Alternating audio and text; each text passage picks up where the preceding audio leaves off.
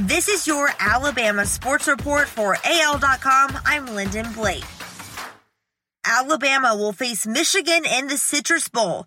Michigan coach Jim Harbaugh spoke glowingly about Alabama during a Sunday afternoon conference call following the announcement that the Tide and the Wolverines will meet in Orlando. Here's what he said. The Alabama team is a great team. We have the utmost respect for them.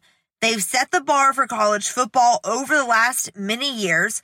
The model of success. Credit to Nick Saban and his coaches. High-powered offense. Great defense. I've already started to look at them. Really, really great on offense.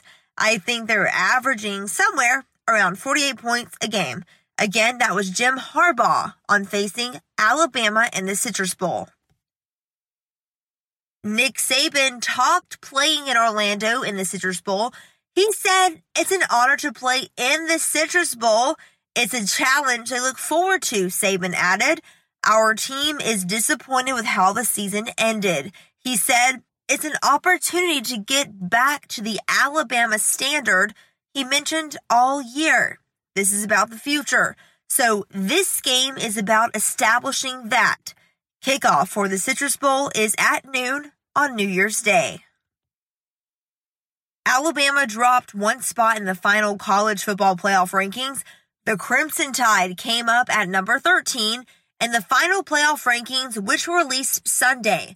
That puts Alabama 5th among SEC teams behind number 1, LSU, number 5, Georgia, number 9, Florida, and number 12, Auburn.